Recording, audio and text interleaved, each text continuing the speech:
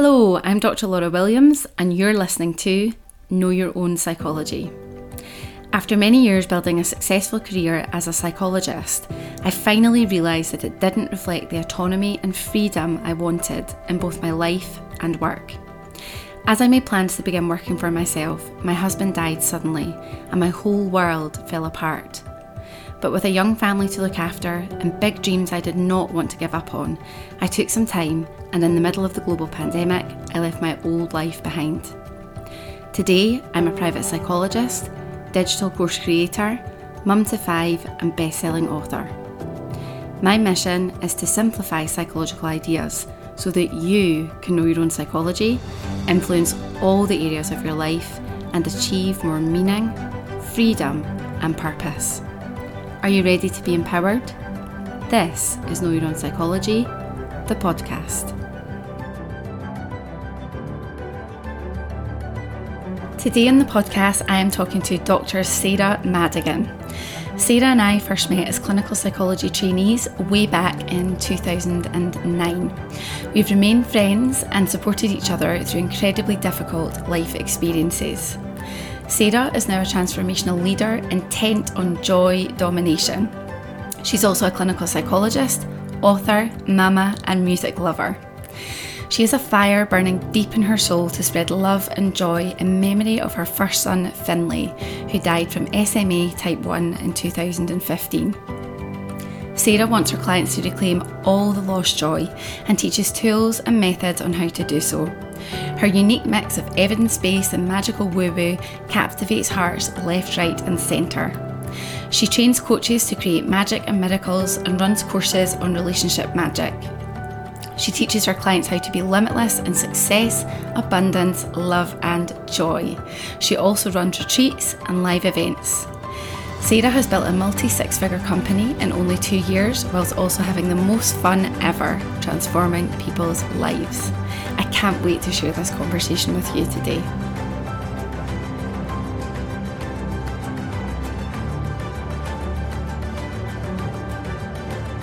Wow! Just reading how much you've achieved in such a short space of time, Sarah, it's incredibly inspiring and I can't wait to hear more about it. Sarah and I, just for people listening, Sarah and I had met back in 2009. We were clinical psychology colleagues to begin with. We became friends, and we also have the shared experience, of course, of losing a loved one in challenging and difficult circumstances. Yeah. But today, Sarah and I will be talking about backing ourselves. We're talking about post-traumatic growth and female leadership. So, welcome. Oh my God, I actually feel tearful, Laura, just like connecting with you and reflecting on when we used to be colleagues in the NHS and just how everything we've both been through. And actually, you know, Finny and Madigan has really brought us closer together because we've deepened in our relationship so much since that time. And so I feel really, really grateful right now to be here with you. I love you. And yeah, it just makes me so emotional thinking back to we were just like little kids together when we were clinical psychologists, and feels like we've kind of like grown up so much in a way. Yeah, we have. We were talking sort of off recording just about how we connected before, and it was about, you know, thinking about having children, and you've now experienced the loss of a child. Yeah. But what we're going to talk about today is some of the positivity that's come from these difficult experiences. Yeah. Firstly, how are you? And tell me, how is life for you now? Oh my God. Yeah, life is amazing, Laura. It's just a bit ridiculous, really.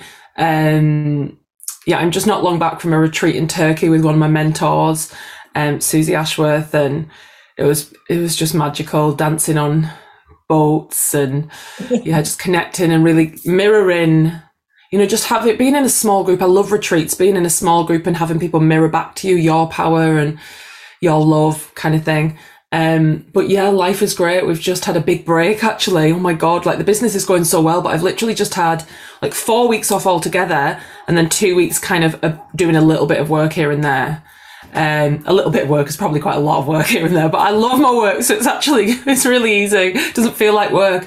But yeah, this week is just the start of like 3 of my courses. So we've got 50 clients, Laura, in that space, and you've been in that space. It's so special, and like just all these new people. It feels really exciting on week 1 of Relationship Magic and the other courses. So yeah, the energy is great at the moment over here. Life is great. Neil is really well. Our relationship is amazing. Yeah. Isaac's just about to start school. Yeah, so we've got a little 5-year-old just turned 5 called Isaac, Finley's brother.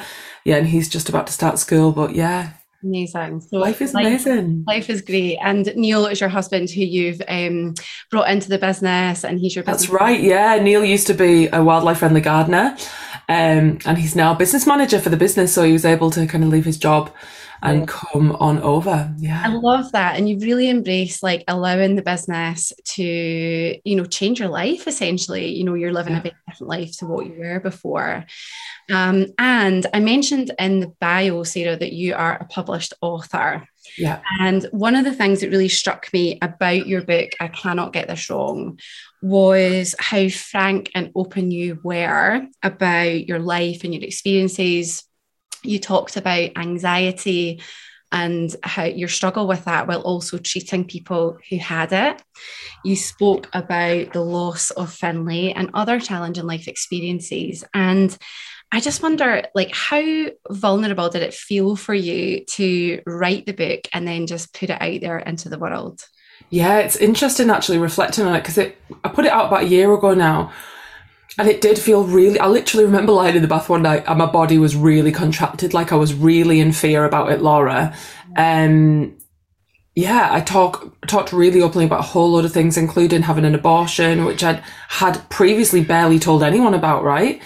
I spoke about, my debilitating anxiety, which I had hid so much within the NHS. Didn't feel like I could be open with anyone about it, you know, felt like a kind of dirty secret. So, but you know, there's a vulnerability, but then there's also the focus on how important it is. So way bigger than the vulnerability for me, Laura, was a sense that there are loads of clinical psychologists out there who feel anxious, who feel all of these emotions that they feel like they've got to hide.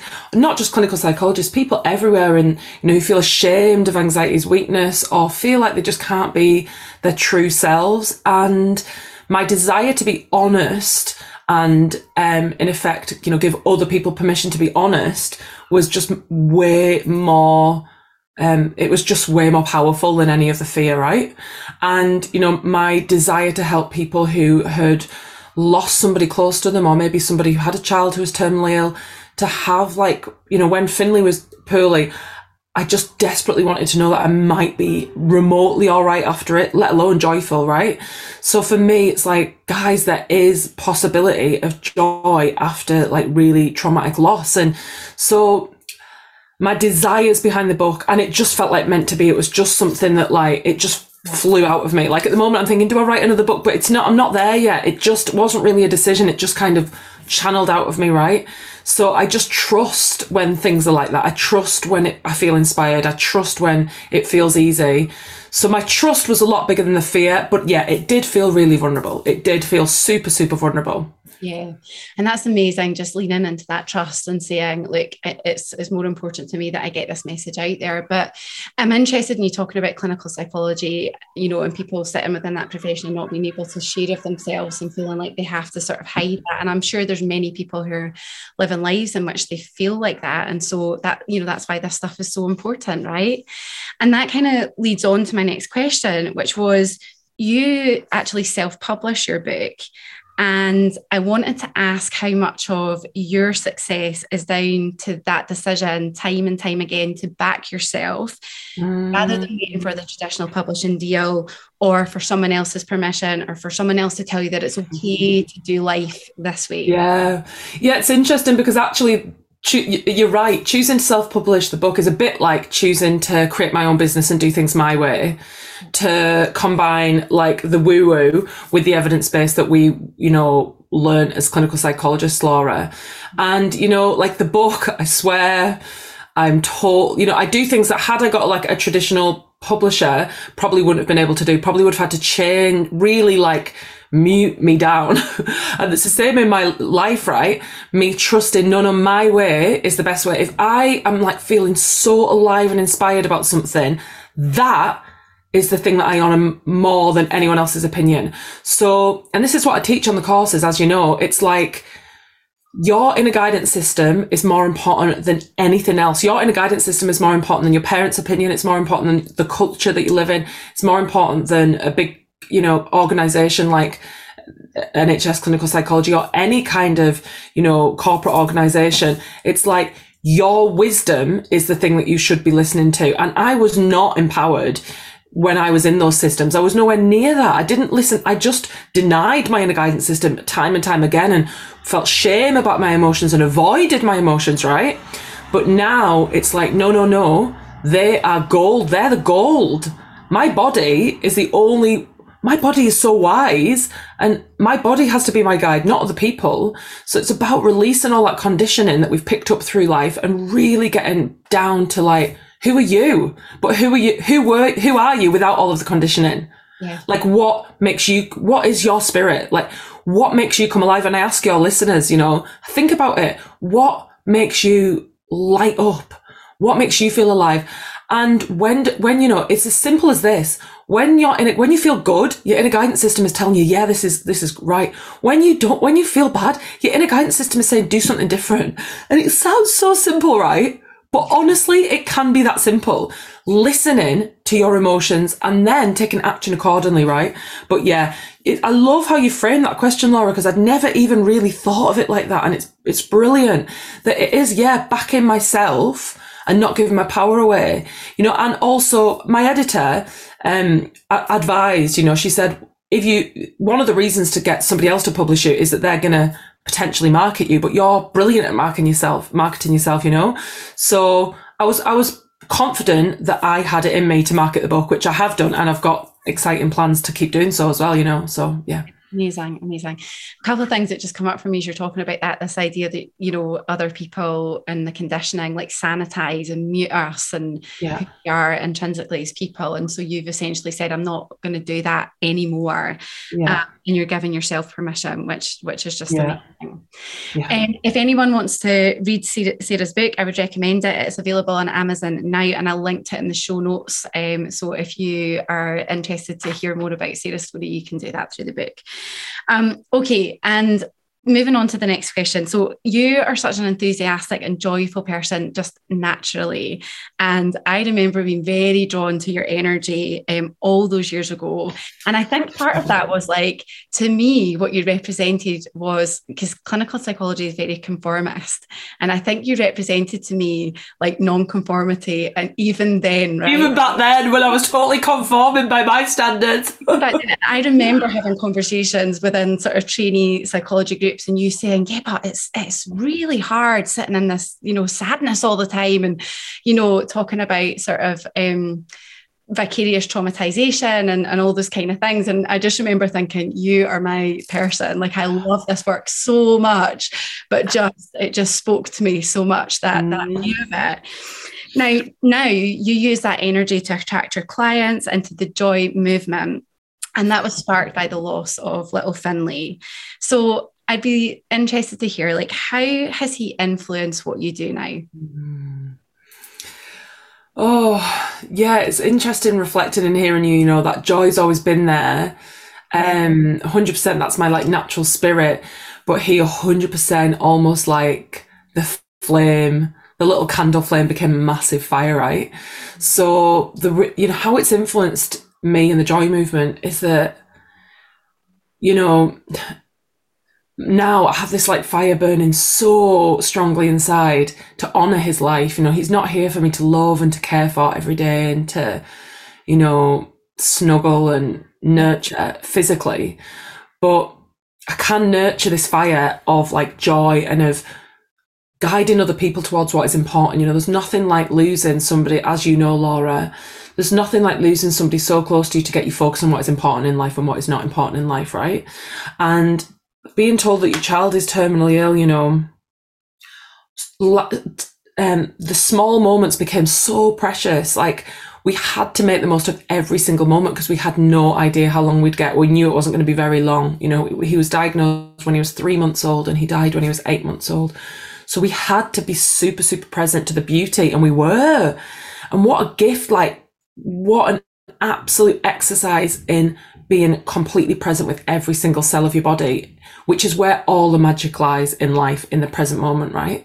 So he really inspired me to teach other people about being in the present moment, being present to the joy that is right in front of you. You know, one of the things we talk about is like helping people reclaim the lost joy, because there's so much joy in front of all of us in the moment, you know, in the very moment. And we often are either sad thinking about the past, or we're anxious thinking about the future, rather than just sinking into what is totally precious. So he's, you know, and also one of the really important things to mention is that, you know, I dreaded him dying, obviously.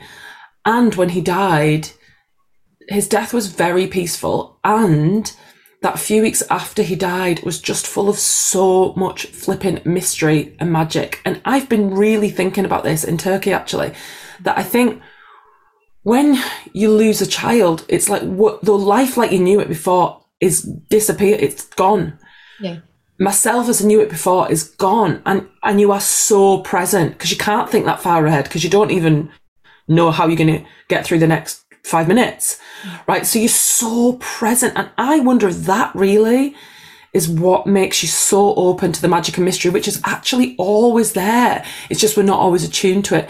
But for 2 weeks after Finn died, it was honestly like I was completely connected to this vibration of magic and mystery and love and all of the signs in nature. Like, I've got my butterfly tattoos because butterflies just kept appearing, feathers kept appearing. You hear it all the time. You know, it's not just me. At crazy times, you know, butterfly landed on my husband's shoulder when we were just at the hospice, and just after he died, and stayed there for 20 minutes whilst we were telling the community nurse about how we felt like the butterflies signified Finley's spirit. It's like so much magic. So he not only inspired me to like encourage people to be present to joy, he also connected me to like, wow, there is something magical going on in this experience on earth, and it's real. And like synchronicities for me, Laura. I mean, you and I've had so many crazy synchronicities happen, like, oh my God.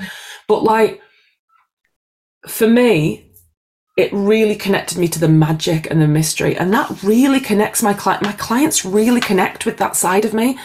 And, you know, it's beautiful. You know, Albert Einstein says that thing about, you know, there's two ways to live your life. One is as though nothing is a miracle, and the other is as though everything is a miracle. So your miracle can be a shift in your mindset about how you feel. You know, one of my mentors has been talking to me about that. The miracle might not be getting the thing you want, but might be shifting your mindset about the thing you want. You know, miracles are everywhere. And, you know, yeah. So, yeah, it just taught me about love, about the only thing that is really important. Taught me so, so, so deeply about love and how precious life is. So, yeah.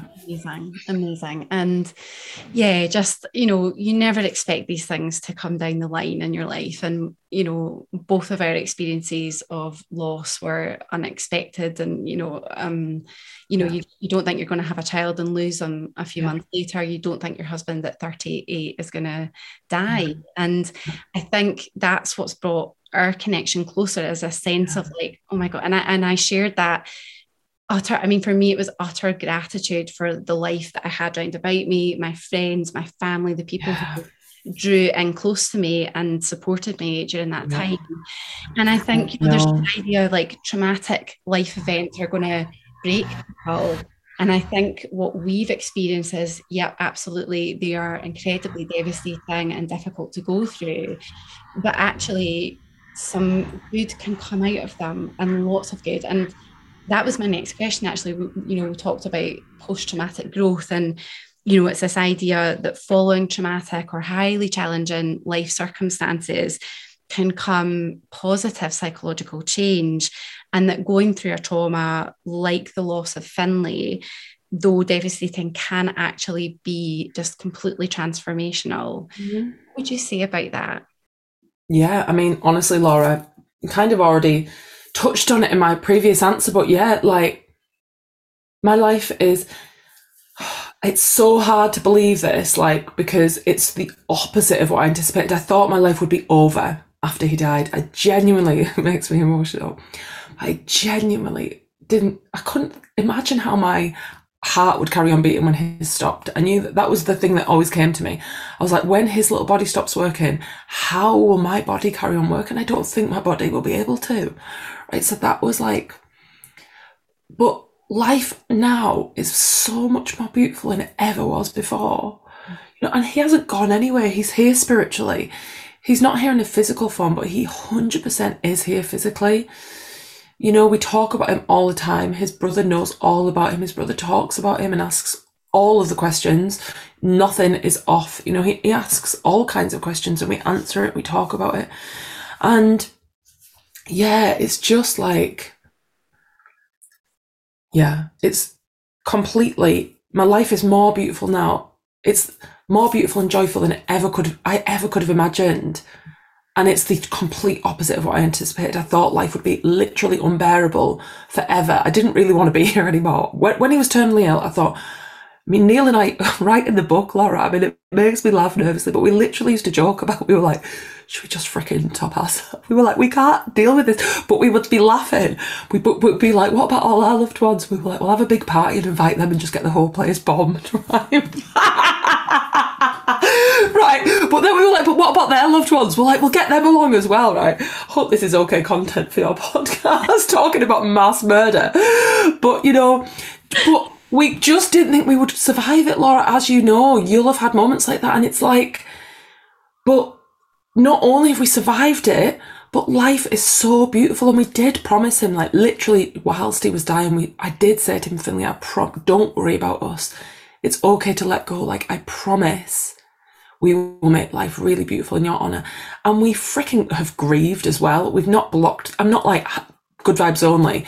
We've like been devastated. The grief has moved through us, like really physical. Ugh. But at the same time, life is just so beautiful. And silly things like this sounds so ridiculous. But like we tell ourselves stories like, I can't wear red lipstick, or I don't like my legs without tights on, after Finny died, I was like, I'm just freaking going to do anything I want whenever I freaking want. And I just like allow myself so much more fully. And I tried I was like, I actually look great in red lipstick. What am I talking about?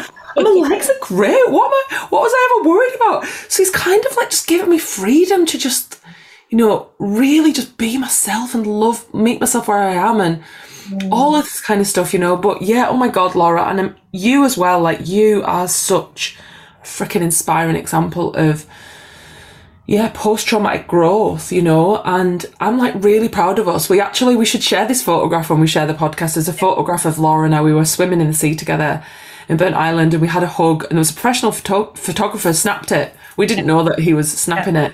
Yeah. But that felt really significant to me. It's almost like without us saying any words out loud, we were like in the sea connected to the wider universe and we were just like, fucking yeah, like, there's a sense between us that we're both really proud of ourselves for not only surviving the death of our loved ones, but thriving. And we're like just backing each other so much. And I just love our relationship, Laura. And I find you so inspiring for doing what you've done. So yeah, I want to celebrate you. Thank you. And right back at you. And I think, just you speaking about, just how devastating it was and the things that you and Neil spoke about. And, I remember being there, but I also remember knowing that I needed to show up for my children. And I want to ask you, why is it so important to you that more women take on leadership roles? Why is it important to me that women take on leadership roles? Because why should gender ever even be a factor in whether or not you're a leader or not? Yeah. Right? So why on earth would anyone ever have any concept that they can't be a leader because they haven't got a penis? Yeah. Right? Let's just call a spade, Laura, right? And I'm passionate because, also think of the witch trials, witches. And so we hear about witches and the witch trial. I remember learning about that, but it just felt so long ago and it wasn't really real. But now I'm like, oh my God, I would be considered a witch. I would have been murdered just because I'm a powerful woman and because I'm spiritual. Yeah. I would have been murdered as a woman like not that long ago, you know. Women's football, I mean, talk about, this is topical because the flipping lionesses, let's just celebrate the lionesses, right? Women's football was banned for 50 years. Yeah. Like, what the actual, you know? And honestly, also, Laura, like, I remember when I was applying to get on the doctorate in clinical psychology, I've written about this in the book. The book is called I Cannot Get This Wrong, by the way, if anyone is interested. But I was speaking to a male psychologist. I wanted to speak to a male psychologist about advice for, like, how to prepare for the doctorate. Yeah. Do you know the main thing he said to me? Story, yeah, you read this in the book. Okay, so he said to me, just don't wear red lipstick, which is quite interesting, my interesting relationship with red lipstick. Don't wear red lipstick. Don't wear like a short skirt. Basically just told me how to like appear, and I was like, I felt like swearing at him. I won't on your podcast, but I felt like, you know, are you actually having a laugh? I came here to think about how to structure my knowledge, not for you to patronize me and tell me how I should or shouldn't present myself in my body, right? Anyway, I understand that there's still like various like corporate organizations or the NHS where there are rules about what you wear, blah, blah, blah, blah, blah. But I'll tell you what, in my job, this is actually quite low-cut. And I'm wearing red lipstick. I look very presentable. And, you know, so what if I didn't? Like, it's my body. I wear sexy clothes for my live events. Sometimes I feel sexy. So what? Like, why are women not allowed to do what they want with their bodies, right? So it really actually, you know, it made me so emotional watching the lionesses, you know, when the couple, like my niece who lives with us, she's 19 and she's a footballer. So we all watched it together, and it's so great seeing her as a young woman feeling so inspired that, yeah, I can do things. Like, I can be in my power. I can do amazing things. Like, and it seems so absurd to me that why wouldn't young girls feel like that? But the truth is that they still don't. You know, the gender pay gap is still an issue, and you know, young girls still grow up not seeing themselves as represented as males, and especially in leadership positions. And it's like, it brings me so much joy, and I maybe don't even own it enough that actually, yeah, I am inspiring because I show girls what is possible, like, or any gender, you know, I show any gender. Yeah. Or any, like, you know, identification. Anything is possible. It doesn't matter. It doesn't matter what your sexuality is. It doesn't matter what your gender is. Yeah. You are you. You are your spirit. Like, go for it, you know? So, yeah. Such good questions, Laura. I'm having the best time. It's so interesting because when I was formulating the questions in my mind, I was writing it down thinking, why is this still a question? I know. About women, you know, and I had that sort of pause for thought about why are we genderizing leadership still? And we, you know, it's still a thing and we do have to speak about it. But yeah, it was just interesting to me how gender is becoming more fluid and all of those kind of things. But okay. So hugely important. And actually the story in the book really resonated with me. I didn't get advice from anyone. I just knew within my core, you're going up to that doctoral interview and you're going to be demure and you're going to be covered and you're going to have your hair pulled back and you're going to appear like you will conform and you will fit the mold. And I did that for years and years. I know. Not anymore, baby. Not anymore. Not anymore, baby. But, you know, I think there's ways that you can, you know, for people who are listening, I do think that there are still ways that you can exist in these structures and in these systems with your own set of boundaries and your own set of rules, you know. Yeah, for sure. For sure. Okay, next question. Stepping into leadership can be a challenge, and I have felt that myself at various points on my own journey, put myself out there. What have you had to overcome personally to become the leader that you are today? I have had to overcome fear of what people think. Yeah. Because when you're really, really visible and when you make money, people are so triggered by money. When you talk openly about money, people are so triggered about money. People are so judgmental of anyone who appears like they care about money. I'm just not here for it, Laura, anymore.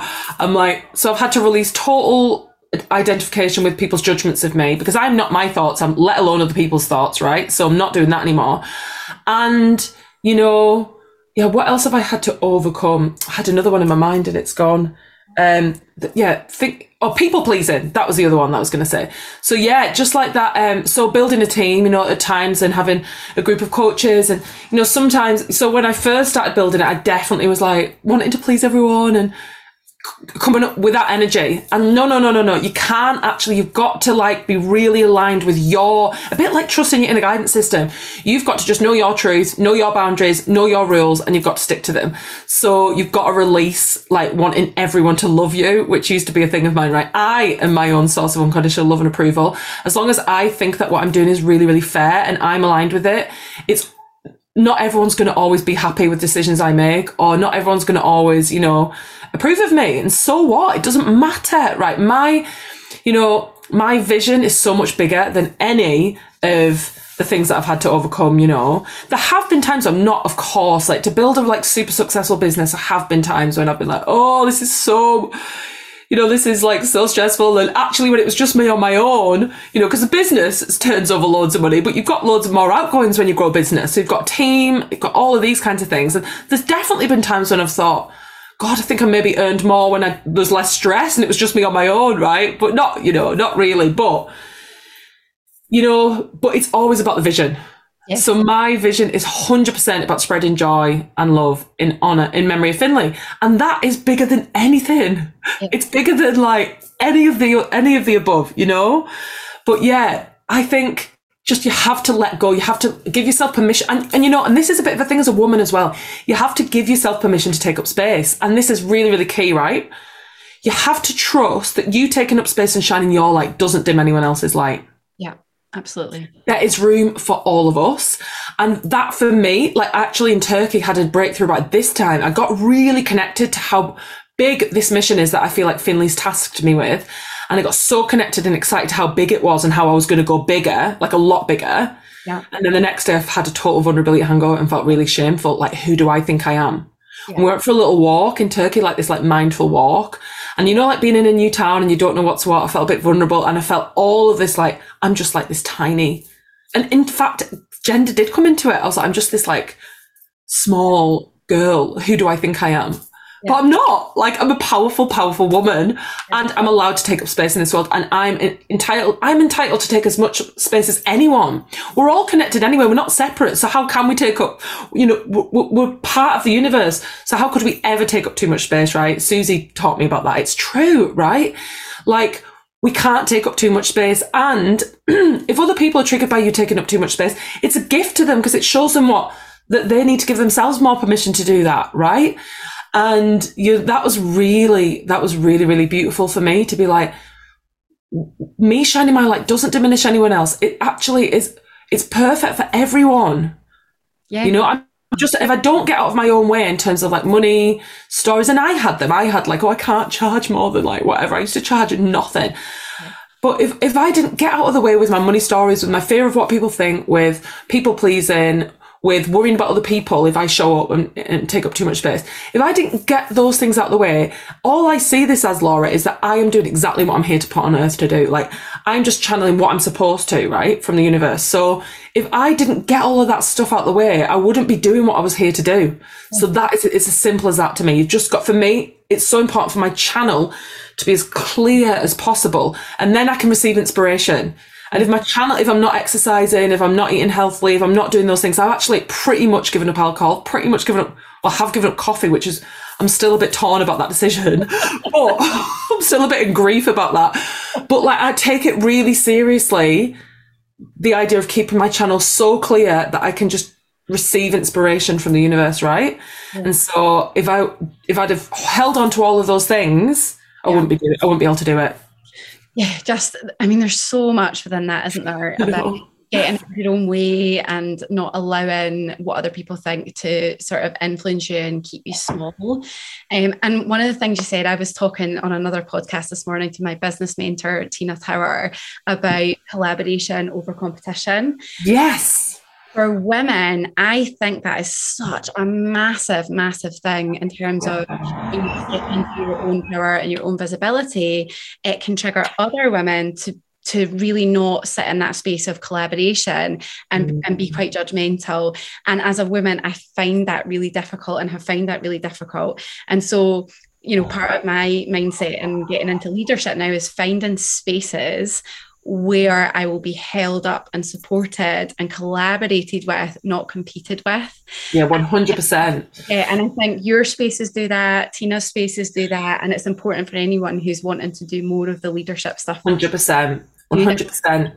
Yeah. That's one of the beautiful things that I found actually going on these retreats with other business women. And I'm excited because I've got Limitless, which is for people growing business. And we've got our first in-person meeting, but I'm excited because having been on a couple with like Susie Ashworth, the in-person business meeting, it's like you're really surrounded by other people who are going for it, other powerful women, and everyone's in total celebration of each other. Everybody's rooting for everyone. Even if your businesses are a bit similar, there's no sense because everyone's in the power. Yeah. So when you're not in your power and someone is in the power, it's triggering. But when you're in your power, but even then, like, and I would invite people, if you experience that, and we've all been there before. I've been triggered by people in their power, guys. I'm sure Laura has. It's not like we're saying, oh, we never are. Like, but I would invite you, if you are triggered by someone in the power, really think about where could I view this person as inspiring rather than triggering? Like, where could what they have done inspire my journey? Like, if I'm triggered, there's something going on, and I like my inner guidance system is saying, I want more of this. Or what part of yourself are you not allowing? Lots of people learn that you should be subservient as a woman, right? They're still really like, it's not that long ago, like our grandparents, like it's not that long ago, and I think, it's shameful to like take up space or to be loud as a woman. And so these are like generational things that we need to release. And so, I imagine if we could, as women, just totally celebrate each other and lift each other up. I mean, I do experience that a lot in my containers, but, even more so, right? And that's how I find our relationship, Laura. Like, I feel like you and I, we just want each other to succeed so much. We do, our approaches are quite different. And I think we probably attract fairly different people, but we just want each other to succeed, and I got a universal trust that the right clients come to the right people. Like, it's like you have soul contracts with some people and not with others. And we don't need to compete. There's enough to go around, right? Yeah, no, I agree with you 100%. And I think that's hugely important in leadership. Right, I've got 2 more questions, and I know that you need to be sort of off fairly soon. No problem. What is the one piece of advice that you would give to someone who's struggling to access that feeling of joy right now? What could they do really quickly that would sort of release that? Move your body. Yep. Look, for those who are listening on an audio, I'm having a little dance. Just move your body and literally think, like, dancing is honestly the fastest way to shift your energy. If you are really not feeling joyful, put one of your favourite songs on and dance around. Even better, find like a movement class, whatever it is. Or for me, I love dance, right? And so finding a dance community, I do something called NIA, N-I-A, and it's beautiful. But like finding a community for me was really important, of other people focusing on joy. Yeah. And, find wherever your community is, find a community, because it's so important to have other people to celebrate you, to celebrate your wins, but move your body.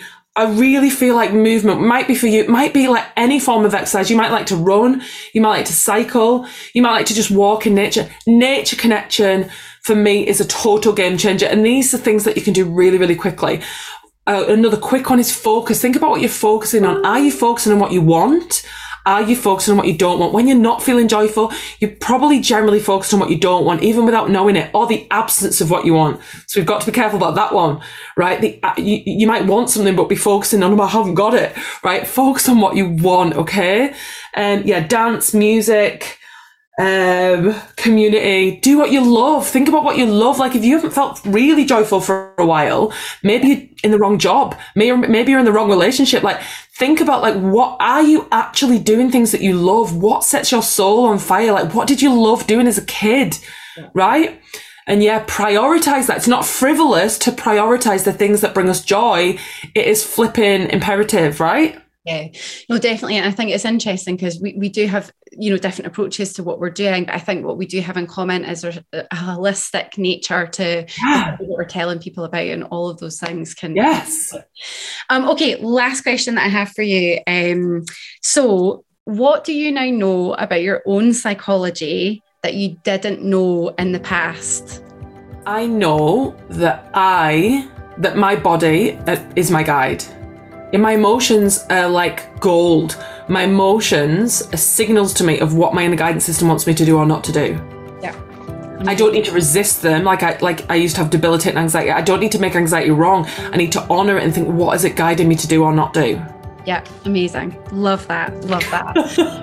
Okay, Sarah. I love you For being here today on the honoured podcast. It has been so much fun. I knew it would be.